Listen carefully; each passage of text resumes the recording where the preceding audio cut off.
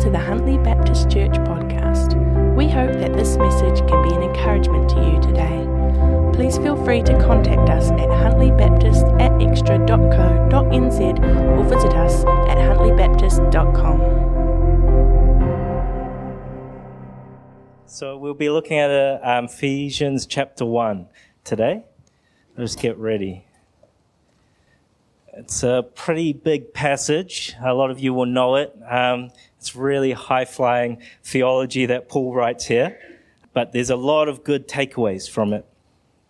So a lot of you might have heard before that actually the verses that we'll be looking at is chapter 1, verse 1 to 14, but a lot of you would have heard that verse 3 to 14 is actually one whole sentence in the Greek. And that is important, but I'll get on why I think that is important. But first, let's read this big passage, and then I'll share some thoughts that I've had over the week. So chapter 1, verse 1. Paul, an apostle of Jesus Christ by the will of God, to God's holy people in Ephesus, the faithful in Christ Jesus. Grace and peace to you from God our Father and the Lord Jesus Christ. Verse 3. Praise to the God and the Father of our Lord Jesus Christ, who has blessed us in the heavenly realms with every spiritual blessing in Christ. For he has chosen us in him before the creation of the world to be holy and blameless in his sight.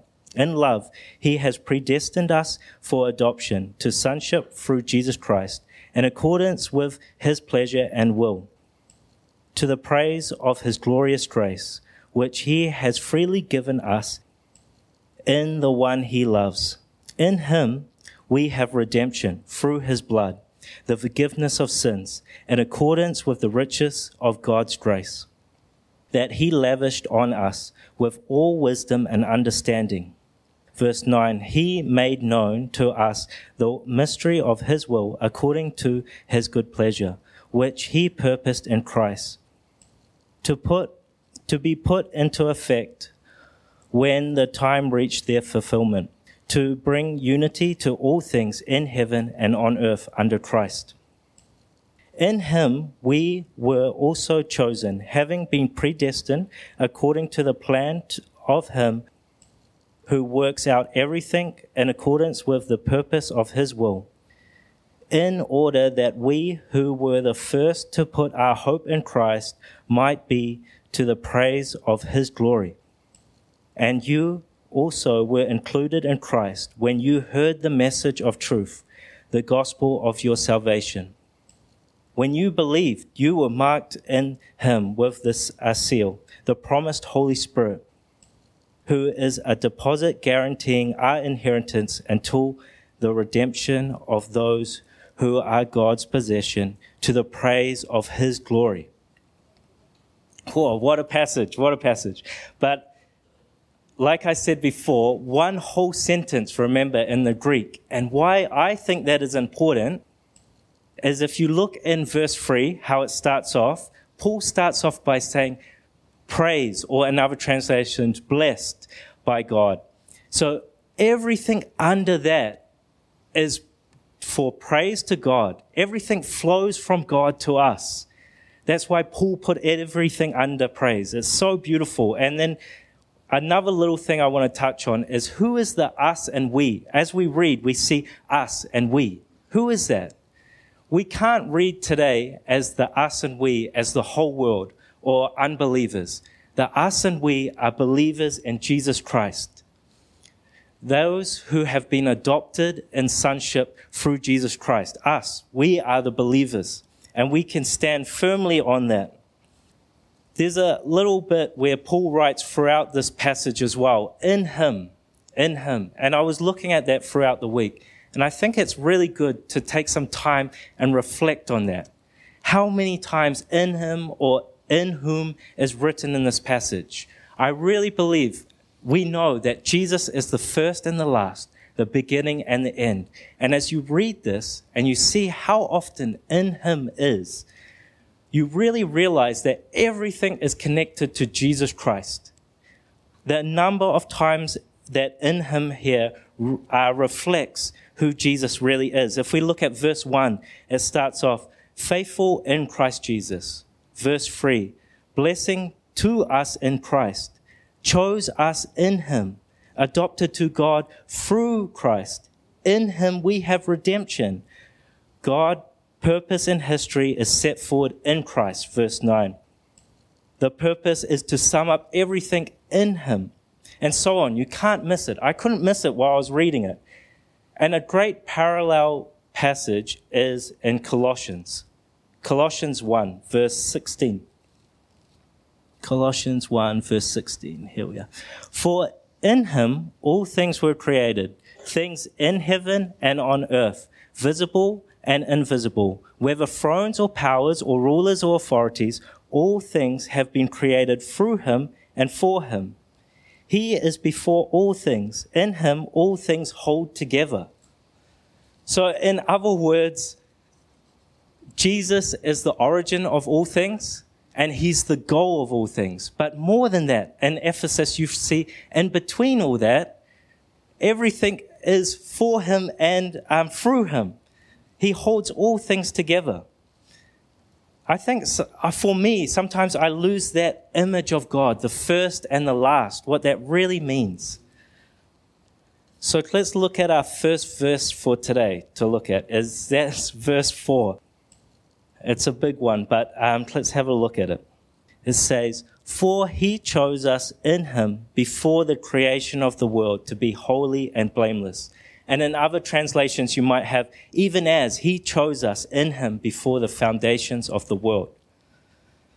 Let's look at some context. Remember, this is just one whole sentence. If we look at verse 3, praise to the God and Father of our Lord Jesus Christ, who has blessed us in the heavenly realms with every spiritual blessings, for he chose, or even as. This is where Paul starts listing the spiritual blessings that we have. He chose us before the foundation of the world. 1 Corinthians 2:7. But we impart a secret, a hidden wisdom of God, which God decreed before the ages for our glory. I think this has been shared in our worship time, really. It's really powerful stuff. But we impart a secret and a hidden wisdom of God, which God decreed before the ages for our glory. So Paul has an understanding here that God decided or decreed things for our glory, a great wisdom, a great plan of redemption where we could be saved was made before the ages. That great wisdom we just read about in these verses, or we talked about before. And this links into, I think, 2 Timothy 1:9.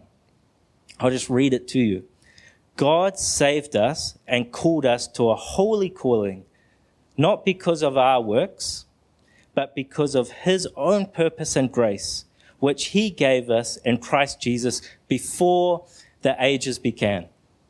Nothing we've done, but the purpose of God, his grace. His grace. Grace rooted in what? Grace rooted in Christ Jesus. Grace conceived when? In Christ Jesus, before the ages began. Christ Jesus is first, he's the last. He's the origin and he's the goal of all things. And grace undeserving, let me add. And this grace came to us before time started. God had a purpose before creation. God had a purpose to show his grace and all that wisdom before the ages. He chose us in him before the foundations of the world. And I think no one disagrees really that before creation, before the foundations of the world, God chose. The disagreements really come in as what he was choosing. But I want to say today, I don't want to get into that here, but if you're a believer in Jesus Christ, if you're sitting here, you have been adopted and you're a child of God, and you can stand firmly on these verses that you're part of us and we. It's not for everyone, and we offer the gift. With Jesus, we offer in Huntley. People go around and share about Jesus. But right now, if you're standing here, you're chosen in God. And that's so firm foundation to stand on, so secure. we have redemption in Christ. Verse 7. In him we have redemption through his blood, the forgiveness of sins, in accordance with the riches of God's grace. We have redemption. What is redemption? Redemption is freedom from payment or release from ransom. But what are we free from? From what? And there's three answers. I think there's two here in this passage, and then there's a third one. The first one is right there in verse 7. In him we have redemption through his blood, the forgiveness of sins. Or in other translations, you might have the forgiveness of trespasses. And that's things that we have done in the past. That means guilt is there. That means shame is there. So we have release from shame and guilt. That's when we first give our lives to Jesus Christ. We have redemption. Hebrews 9:15, I think. 9:15, yeah. Hebrews 9:15. For this very reason, Christ is the mediator of the new covenant, that those who are called may receive the promised eternal inheritance, now that he has died, a ransom to set them free from their sins committed under the first covenant. So a death has occurred that redeems us from our sins. That's the first redemption. And there's a second redemption in this passage in verses 13 to 14. 13 to 14. And you also included in Christ when you heard the message of truth, a gospel of your salvation. When you believed, you were marked in him with a seal, the promised Holy Spirit, who is a deposit guaranteeing our inheritance until the redemption of those who are God's possession, to the praise of his glory. This is interesting what it says here, but it's good to understand. God purchased us by the blood of Jesus, and we are his possession, and we will be redeemed. This is talking about the future redemption. So we have the redemption where we give our lives to Jesus. Then we have a future redemption, what we talked about in the worship, when we'll be with Jesus forever. If we look at in the same book in Ephesians 4:30, and do not grieve the Holy Spirit of God, with whom you were sealed for the day of redemption, future redemption. And also Romans 8:23. Romans 8:23. Not only so, but we yourselves who have the first fruits of the Spirit groan inwardly as we wait eagerly for the adoption of sonship, the redemption of our bodies. And full redemption where there's no more illness. We're free from cancer and we have these new bodies and we're with our Lord forever. This is the second redemption. And there is a third one that's worth talking about since we're on the topic is in 1 Peter 18 to 19. You were ransomed from the futile ways inherited from your forefathers, not with perishable things such as silver or gold, but with the precious blood of Jesus. This is the third one. From futile, sinful ways of living. So we have this one. When we first give our life to Jesus, we have redemption. Then we have a new life in Jesus. We are redeemed from futile ways, sinful ways of life. And we have this beautiful life now with Jesus. And then we have full redemption when he comes back. And we're with him forever. So we got in Ephesians something really beautiful that Paul writes here. And it's actually the purpose of all things. If we look at verse 6, Paul writes, to the praise of his glorious grace. This is after Paul has written some amazing things that God has done. If we look at verse 12, it says, in order that we, who were first to put our hopes in Christ, might be for the praise of his glory. Then verses 13 to 14, we just read again. And you also were included in Christ when you heard the message of truth, the gospel of your salvation. When you believed, you were marked with the seal, the promised Holy Spirit, who is a deposit guaranteeing our inheritance until the redemption of those who are God's possession, to the praise of his glory. 3 times Paul writes this. And don't miss the obvious here, that God is seeking his own glory. What do I mean by that? He is after the reflection of his glory through the praises of his people. And this isn't unique to Ephesus. This is throughout the Bible. In the Old Testament, in Psalms, Isaiah, it talks about God created the world for his glory. God appointed his son to die for our sins, for the glory of God. Jesus said, I have come for this very hour. Father, glorify your name. And so on. You can't miss it as well. God expects us to see his glory.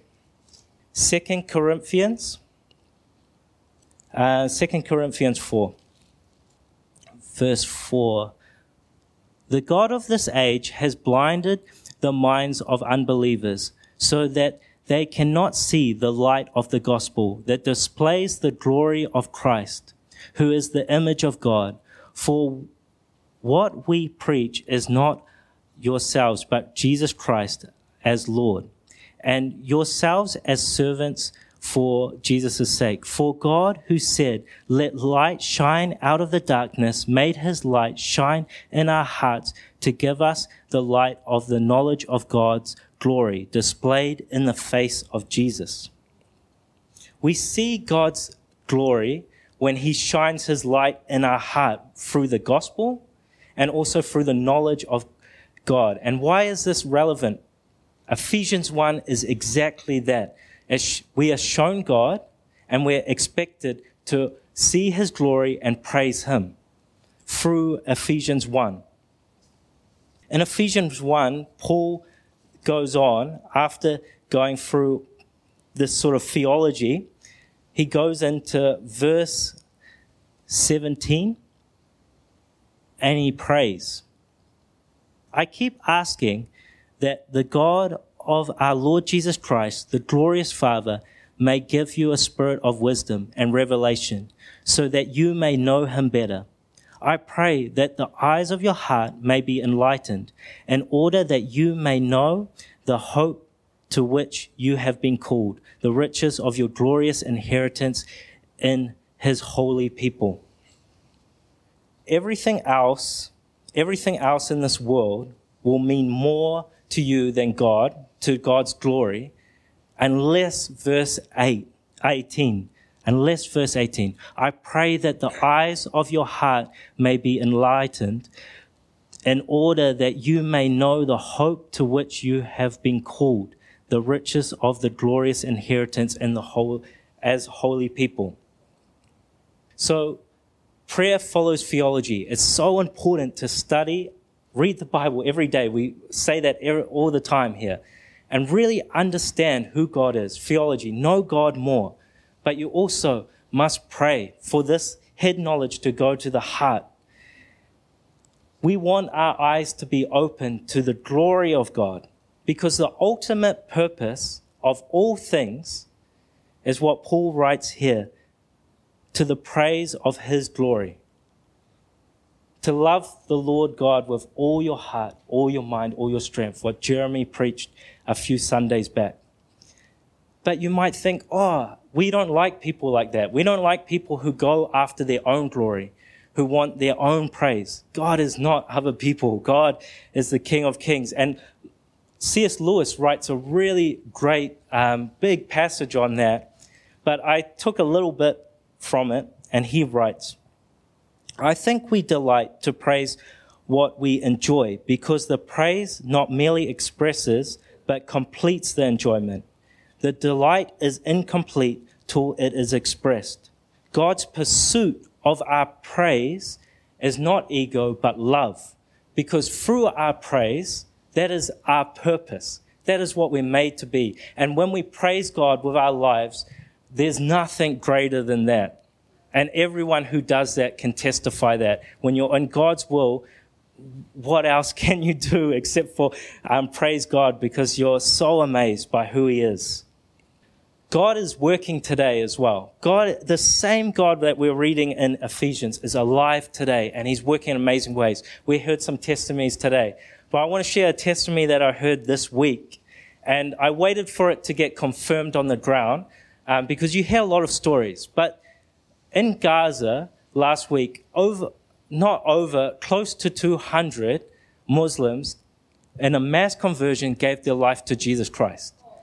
And when they were all gathering together with believers on the ground, they realized everyone had the exact same dream of Jesus Christ. And you know what happened? Then Jesus used believers on the ground to work alongside them. That's how I can always look at stories like that and tell it's legit, in my opinion, because it reflects like Paul's conversion, how Paul really met Jesus. And then Jesus led him to a person working in a town nearby. God is alive today. He's really working, and we must glorify him with everything we have. What does it look like? I think at times we can put our house, even, it's hard to say this, but even our family higher than Jesus. Our family is very important, don't get me wrong. But the most important thing is Jesus Christ. And these verses reflect that. Let me pray. Thank you, Lord, for your mighty, mighty hand, how you created all things, Lord, that before time itself, you had a plan for us, Lord. You knew everything. Your ways are higher, your thoughts are higher, Lord. And we are so in awe of you. We can't understand you fully, but help us to open our eyes and our hearts, Lord, to see who you are. Help us to be more who you are calling us to be. Help me to be more Nathan. Help people to be more who they are, more men and women of God. Humble us and help us to really see who you are, Lord. In Jesus' name, amen. Thanks for listening to the Huntley Baptist Church podcast. We hope that it has been an encouragement to you. Please feel free to contact us at huntleybaptist@extra.co.nz or visit us at huntleybaptist.com.